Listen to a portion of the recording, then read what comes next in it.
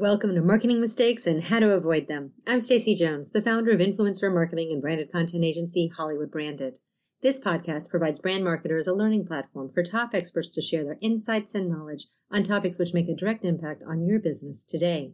While it is impossible to be well-versed on every topic and strategy that can improve bottom-line results, my goal is to help you avoid making costly mistakes of time, energy, or money, whether you are doing a DIY approach or hiring an expert to help.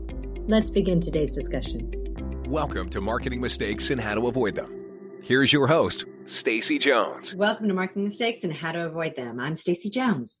I'm so happy to be here with you all today. I'm going to give a very warm welcome to Anton Crowley, founder and CEO of Dropship Lifestyle and E-commerce Lifestyle. Since 2013, he's worked with over 10,000 people across the globe to help them learn how to build their own dropshipping stores. Voted Best E-commerce Course by Shopify in 2018, Dropship Lifestyle is now the top online e-commerce coaching program. Anton and his team are constantly researching and testing to discover what works best in digital marketing and e-commerce. Today, we're going to talk about best practices for digital marketing to drive e-commerce businesses, including why Facebook ads shouldn't be your main source of traffic, how to add 30% to your monthly revenue with email marketing campaigns, and how to earn more than your competition. We'll learn what's worked from Anton's experience, what maybe could be avoided, and where people are missing the mark. Anton, welcome. Thank you, Stacey. Happy to be here. I am super happy to have you here. I do not know all that much about drop shipping, so I'm looking forward to learning something that is new and having our listeners be exposed to it. But to start off, can we start getting a little bit more information about you and your background and what got you to where you are today? Sure. Yeah. So I've been building e-commerce stores now since 2007, which is crazy to think about. But at that time, I was just out of college. And I actually had a business. I had bought a business, and that was a delivery route for a bakery in Brooklyn, New York. So literally, I was 21 years old, had this truck, and was driving into Brooklyn every morning, driving to grocery stores, selling cookies like grocery store to grocery store wholesale. And what got me started with e-commerce was the book, The 4-Hour Workweek. Came out. Had a friend recommend it to me pretty much right away. And there was a couple chapters in it. And one was on e-commerce. And basically it said anybody could build a store for $29. You don't need to be technical. You don't need to be some, coding wizard or anything. And then there was a chapter on Google AdWords. So I thought, okay, I have this cookie business. I have access to cookies. Let me make a website and try to sell these things. So I spent about a week doing that, set up Google AdWords. And that was my foot in the door to e-commerce. I saw that kind of just take off pretty early on and realized I didn't have to drive into Brooklyn anymore for this delivery route. I didn't have to talk to grocery store managers. I could just work on my computer and see orders come in. So quickly after that, I just started to think, if I could sell cookies, why can't I sell, couches? And why can't I sell desks? And why can't I sell, bathtubs? Like literally anything. And started to get more and more expensive in product ranges. So since 2007, that's what I've been doing. Just building more and more stores, selling all different types of products, mostly B2C, home goods, but we've done some B2B businesses as well. That's fantastic. And so have you ever gotten to that 4-hour work week? Have you found that success? Yeah, I think the way that I think about it is like, I've got into, I technically, I guess, yes, because if I wanted to, let's say next week, get on a plane and go to Europe, I could talk to my team and say, hey guys, I'll check in for our meetings Monday and Thursday and all would be well, right? So I guess technically yes, but I think like at my peak lifestyle design phase, I was still probably working 2-3 hours a day, but I enjoy what I do. So I didn't see it as like a problem at all, but I'm not trying to do that. Yeah, I've not figured out Tim's success message for that quite yet, but one day, that 4 hours is very highly appealing. Okay, so you've started figuring out how to work smarter versus harder is basically what you're saying by utilizing e-commerce. Yes. And what made you come up with, the furniture, the ideas of what you're actually selling?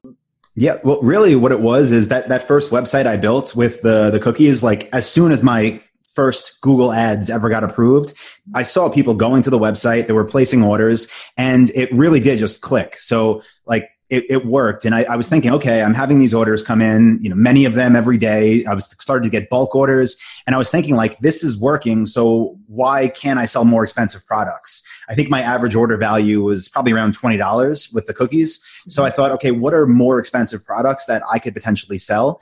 And originally, I don't do this anymore, but what I did back then was go to ebay.com, and you could search for anything and sort by completed listings, and you could see what products sell. So back then, I was going into basically all the top categories, and I was looking for completed listings, and I was looking for products that sold at buy it now prices. So consistent sales at high prices.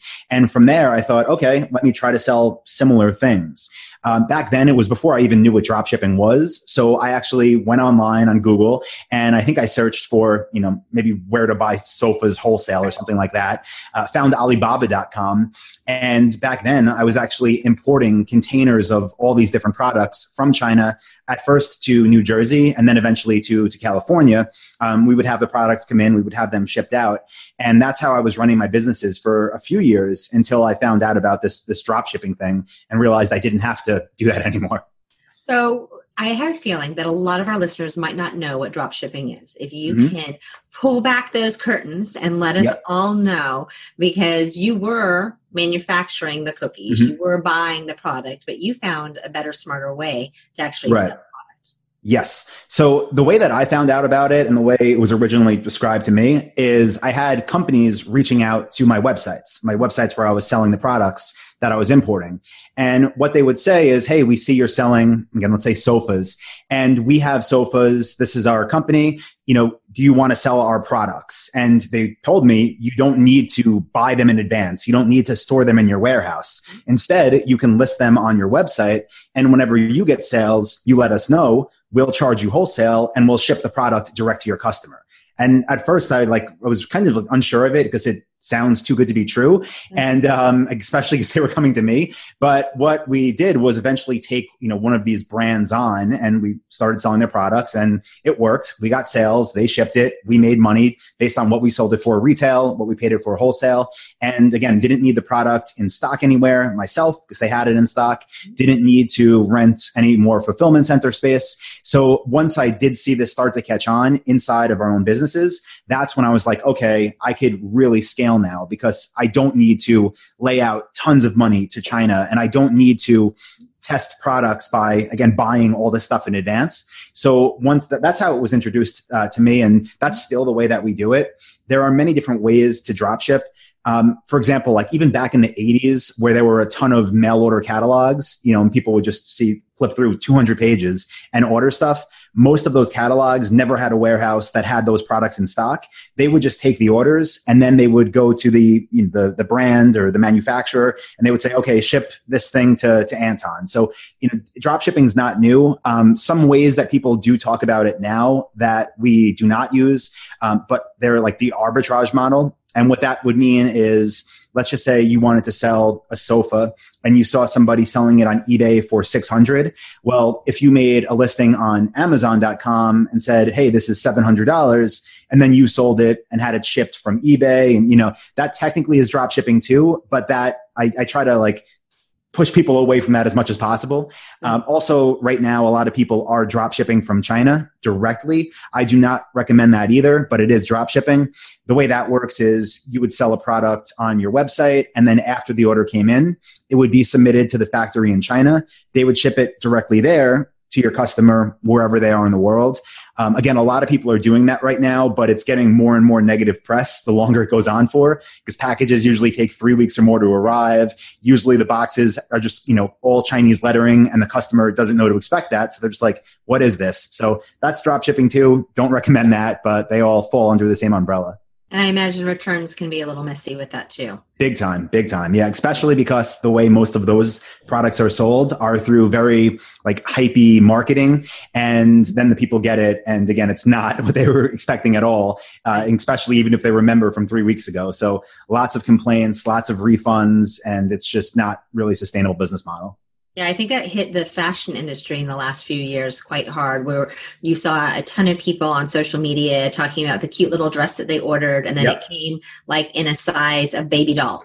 Exactly. There was the one, it was like the red swimsuit, and there was a woman wearing that, and it went viral, and this company was getting so like an insane amount of orders, millions of dollars. And it was like, it came out, it was like these two kids that had no idea what they were doing, and they put it up, and some big influence promoted it and just kept getting spread around. So the products can take off like that, but then you really do run into huge issues. So I don't recommend anybody try that.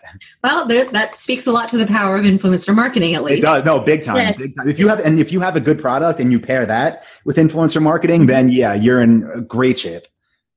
Okay. So to more safely do it, how do you find a supplier? How do you go out and say, this is what we are going to do? We've set up a shop. So, and what are the first steps to even doing that? We really just use Google. So once you have a product type, so I'm at a stand-up desk right now. So if I wanted to sell these, I would build a standupdeskstore.com, whatever it's called. Then I would go on Google and I would type in stand-up desks, and I would start looking at all the companies who make them. And then what we do is we still use the phone. We reach out and I'd call them and say, this is Anton from standupdeskstore.com. Basically, we kind of like frame it almost as you would as if you went on a job interview. So like we call them prepared to talk to them, say, I've been on your website. We really like products X, Y, and Z. They'd be a great fit to our site.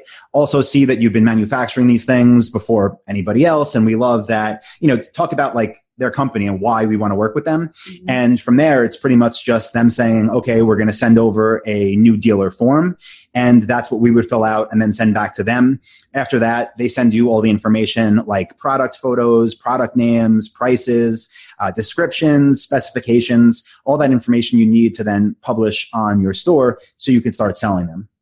You make it sound like everyone should be able to have an e-commerce store with It's simple, but it's real work. That's the way I describe it to people. Like, it's not rocket science. Anybody could do this, but it is a business and you do have to put a lot of effort into it, especially when you're building that momentum. Once it's set up, it really is like one of those lifestyle businesses where you can spend maybe 30 minutes a day managing it, but you don't just, say, I'm going to do this, then day one, that's how it works. You got to build up to that.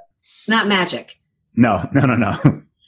So how can, a lot of our listeners are from, the agency or brand, business, corporate world. Where can drop shipping actually come in and complement the businesses that they're already in? Mm-hmm. So I've talked to different people about ways they can do this. Some people that have, like, let's just say electronic music websites, right? There was somebody that I was talking to that has a brand for that. And he was saying, like, is there any way I can incorporate this? And I said, definitely. And what I recommended was to reach out to all the different companies that make different speakers that his audience would be interested in, maybe even like some like starter DJ kits for the segment of the audience that would be interested on that. And what you do then is incorporate it to your current website where you already have, your content, your videos, whatever else you're sending people to. And you simply just add one more link for a store and you could have that built in as an extra revenue channel. The really good thing about it, again, since you're not buying any inventory in advance, you're not like laying out a whole bunch of money and hoping, does this work? And if you already do have an existing audience, you can ask them, like, what do you want? What do you buy? Like, what products are you interested in? And from there, you can reach out to the brands that manufacture these things and you can say, my audience wants this, let's get approved. We want to sell your stuff. So that's a big way. Also, if like, anyone's listening to this and their audience isn't on a website, if it's on social, if they have an Instagram following or, YouTube or Facebook, you could do a lot of stuff that's pretty creative now through Shopify, which is who we use for our e-commerce platform.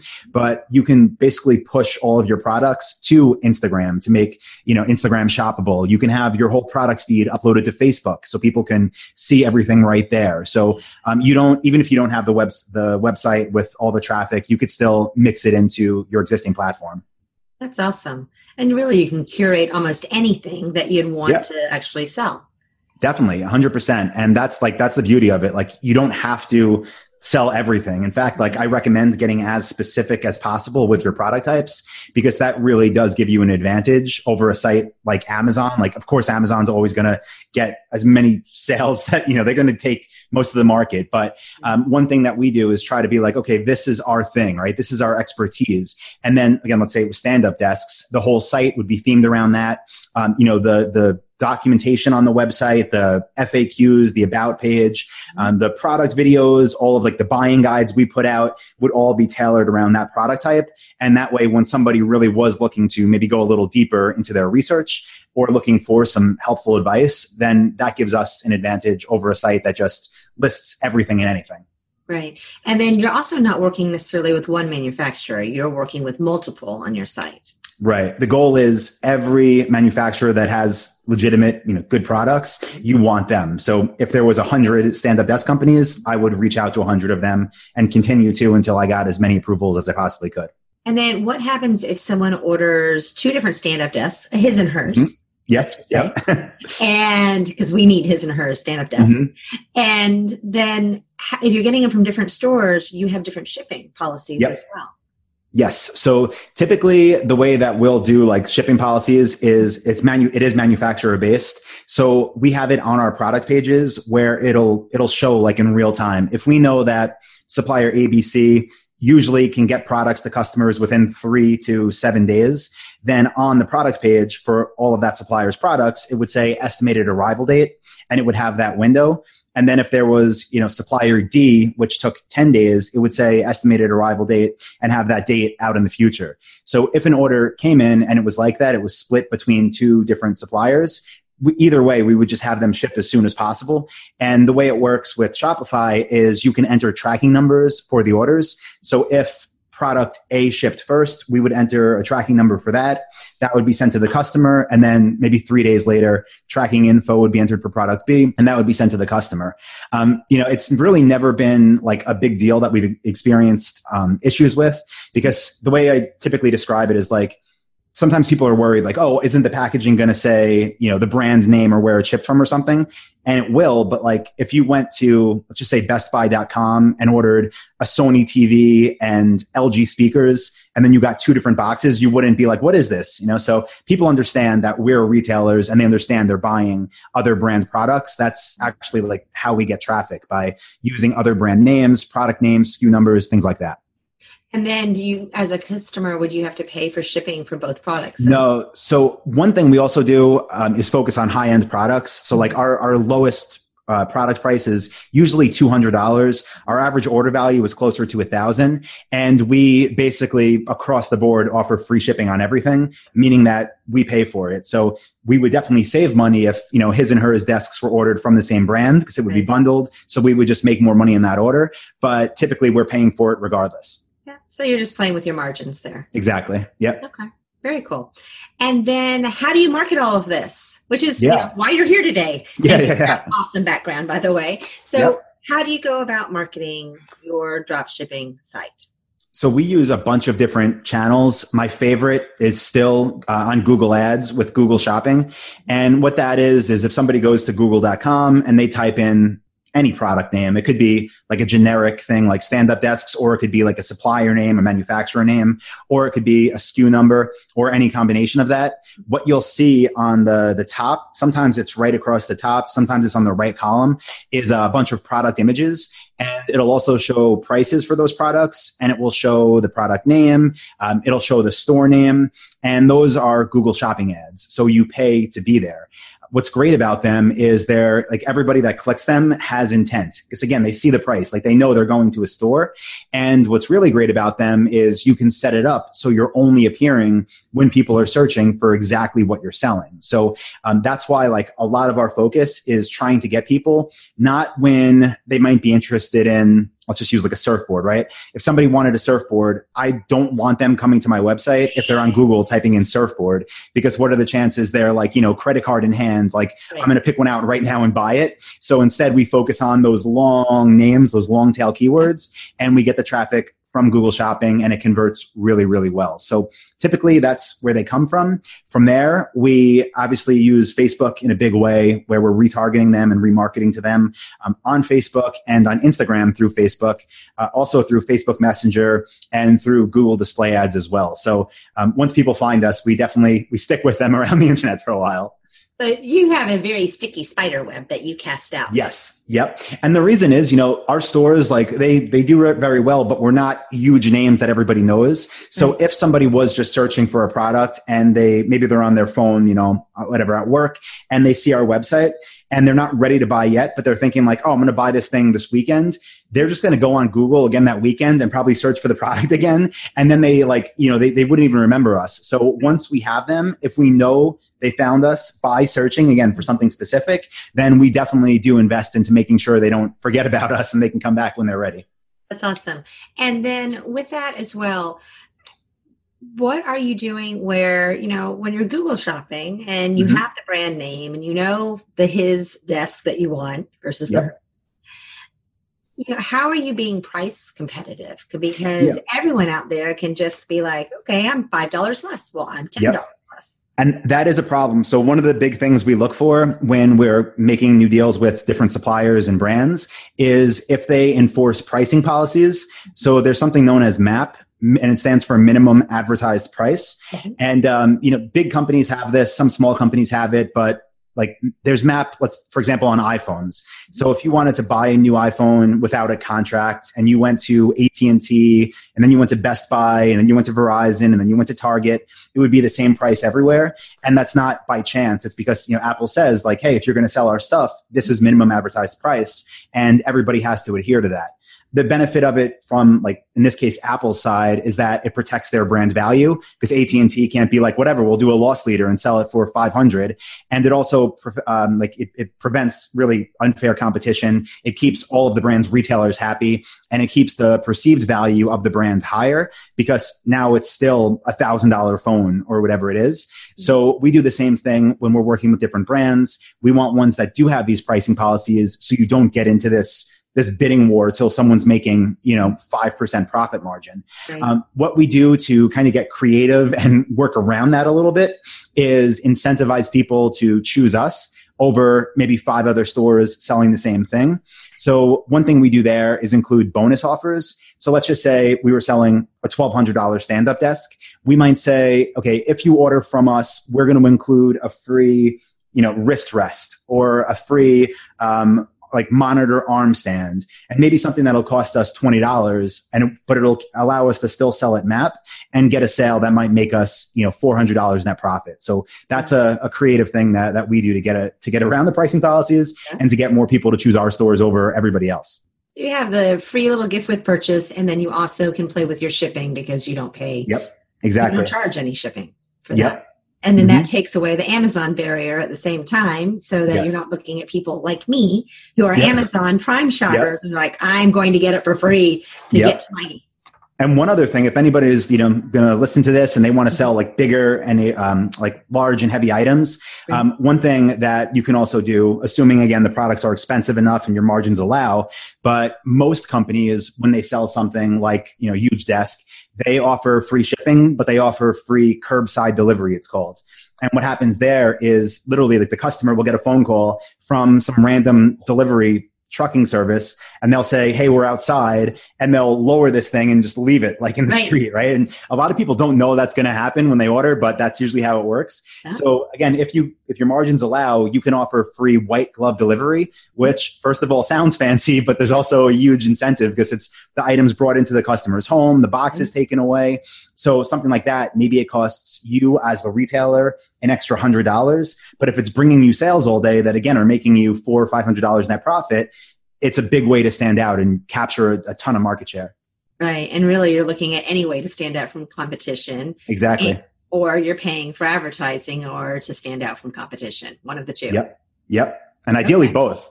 Do like as much as possible. Like you get little lifts from all of those things. So the more you can do, just the more you'll grow. Okay. What about email marketing? You and I were talking about that a little bit earlier before we started the podcast. What are the do's and don'ts there? Sure. So the the do's are, first of all, just do it. It's one thing, I always heard when I was first starting out, like, oh, the money's in the list. You need an email list. And I don't know why I just never collected emails besides when people bought from me and they like had to give their email address. Okay. And maybe after like 3 or 4 years in business, I finally was like, okay, I'm going to put, little things on my website that will collect email addresses in exchange for coupon codes, things like that. And almost as soon as I did it, and started sending emails, like I just noticed making a lot more money for not doing anything else, for relatively not doing anything else. So at this point, email marketing makes up about 30 to 40% of our revenue. And that's like on top of what it would be if I just did things the old way, which was, collect emails when people buy or when they start the abandoned cart process. But now we actively collect emails at all different stages on our website. And not just that, but we have different email campaigns that are automatically going out based on where the person is at in our sales funnel, like where they're at in the buying cycle. And doing that not only has new leads become customers, but it has existing customers that would have just forgotten about us, buy from us, at this point, some even 5 years later, because they're still on the email list. So one thing I would say like that people shouldn't do if they want to get into email marketing is just email everybody the same message. Again, this might be something people have heard, but segmentation really is huge. And it's about the message matching up with where the person is at. And if you can get that right, again, it could all be done automatically, but if you can get that right, that's where you start to see massive returns, even if your email list is relatively small. Sure. And then are you using like a MailChimp or a Constant Contact or something like that in order to manage your mail list? For our e-commerce businesses, for our physical product businesses, we use Klaviyo, which is it's an app that integrates with Shopify. And for like our info stuff and general marketing, we use Infusionsoft.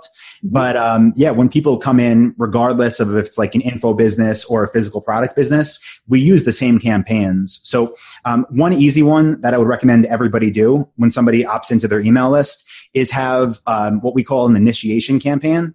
And what that does is send 3 emails over 3 days that are just trying to form a relationship. So new person's on the list. You have to assume they don't know your company yet. They don't know you yet. So what we do is just try to provide like a few facts, but do it like in a fun way.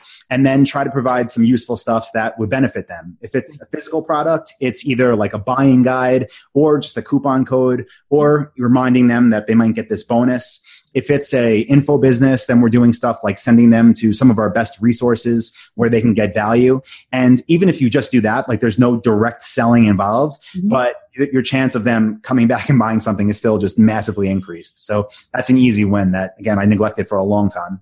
That's awesome. And I know you've mentioned Shopify a couple of times. So you would always build an e-commerce site on Shopify versus WordPress. Yeah, definitely. At this point, when I was starting, it was Yahoo stores back then, and we've used all different platforms over the years. But for the past maybe 4 or 5 years, maybe even more, Shopify is the winner. That's assuming you don't have some like what I would call enterprise level store that has 200,000 products. Right. If that's the case, then you probably want like Magento or something custom. But for almost everybody, Shopify, they are the best right now.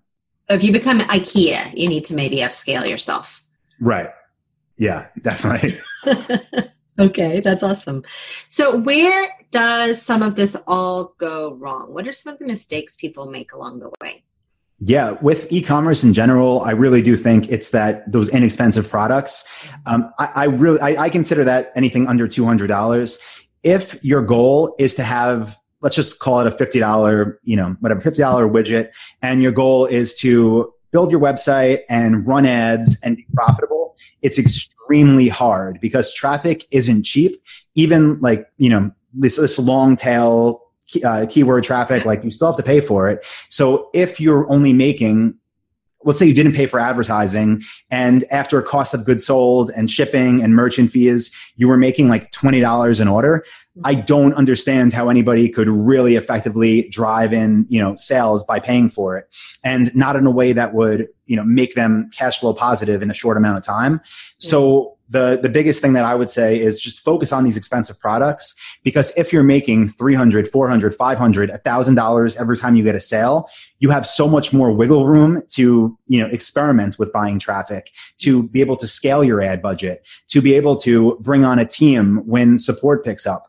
Because again, with those low ticket products, what will happen is hopefully you get a bunch of sales, right? Maybe you do something like with an influencer and they send you an insane amount of orders in a few days. Well, if there's nobody there to actually take care of these people when they're emailing in and to make sure problems are resolved, then the business is going to crash and burn.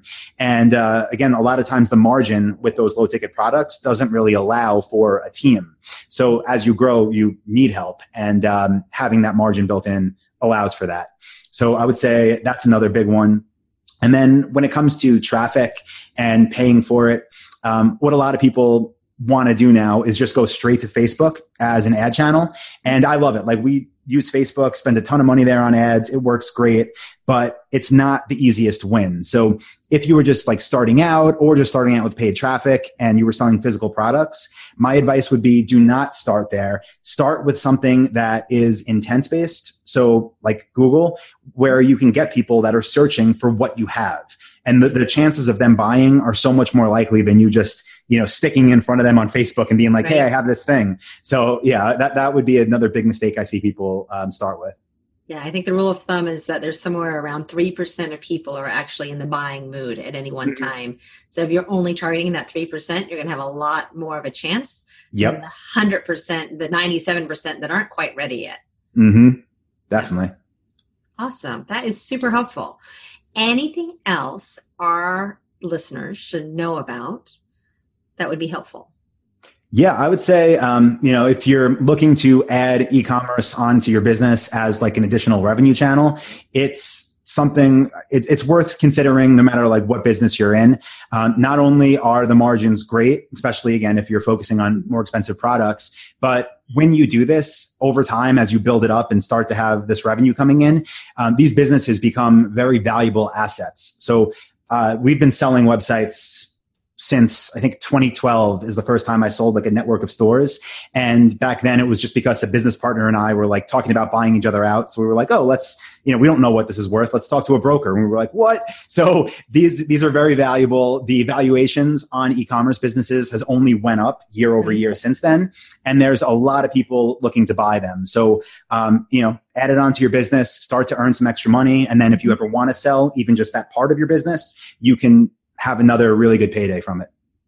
That's awesome. That's really helpful. I can think of so many businesses where this would be such a good add-on for them, whether it is a doctor's office who wants to be able to add in some sort of specialty equipment for people, or even, any sort of retailer as well, because it doesn't have to be their own branded items. Exactly. Yep. And if they have their own branded items, this is something that we do as well. But you can build another store. Let's just say you sold like makeup remover and you wanted to build a website that was all makeupremovers.com. You can list the other 30 brands and then have your brand listed there as well. And you get traffic from every other brand that people are searching for. But on your website, on your sidebar, in your bestsellers, you have yours being the one that you're promoting the heaviest. Right. So people still will buy the others, but you can also, again, capture that traffic and be heavily promoting yours to the audience. So it's a great way to bring in extra sales if you have an existing physical product company already.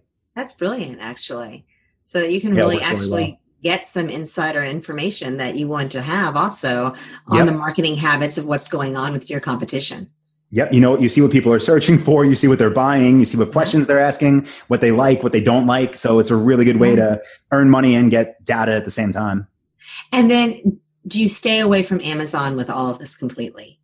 We do. And that's because like what I say is like, if I had, let's say like a product, maybe sub $100 that we sold through our own websites, then I would have it on Amazon. Like I would have that as a sales channel. But the type of stuff that we do and the brands that we sell for, even when we're getting approved and we're signing those papers, they say like, you're not going to sell through any third-party sales channels. And usually it calls out Amazon and eBay specifically. So even if we wanted to, they would tell us no, because I don't think they want, 20 companies selling the same thing there, but not part of our business at this point. That makes sense. And then I know you mentioned some of the casualties of war that have happened with partnerships and drop shipping out of China as an example, right? But are there any other countries that are more successful or less successful to partner with? Or should you really try to be drop shipping that it's easier within the U.S. if you're in the U.S. or in Australia? Yeah, exactly. That's usually what I recommend. We have suppliers in the US and we have members of our community in the UK. They have suppliers in the UK. Same thing. Yeah. Australia, New Zealand, it's all local. With that being said, just to clarify, because people have thought I mean products that are made in the US, and that's not what I mean. The products are usually made in China anyway. They're just already in the US in somebody's warehouse with their brand name. And so yeah, just as long as they're already near you, that's what you want. That's the faster shipping times. That's usually brands that already have some equity built up and that have better support for retailers like us. Okay, that's awesome. Okay, so you have given us so much valuable insight and information, and I'm walking away here ready to open up stores. I don't have the time and bandwidth right now, but really, really, you've made it sound that it is doable for someone to do if they invest the time in it. And you have a course that you even provide more detail, which I can't even imagine that there's more detail, but you have more valuable insight. Can you share with our listeners how to find that? Yeah, if you go to dropshiplifestyle.com, so dropshiplifestyle.com/marketing mistakes, we'll post up a bunch of resources there you can go through. I've been posting, content up there since 2013. So a lot to go through. You could see the course, see some free training, and that's where I would recommend anybody that wants more info, get started. Perfect. And then we'll also put that on our blog and podcast page as well, so that they'll be in the show notes. So you can go there if you're listening and not writing as you're driving or walking or doing whatever you might be doing while you're listening. And, Anton, I want to thank you so much for your time today. It was incredibly valuable. And thank you. All of our listeners, I want to thank you guys for listening and stopping by Marketing Mistakes and How to Avoid Them. I hope that we have helped shed some light on how you can make more money and save some time.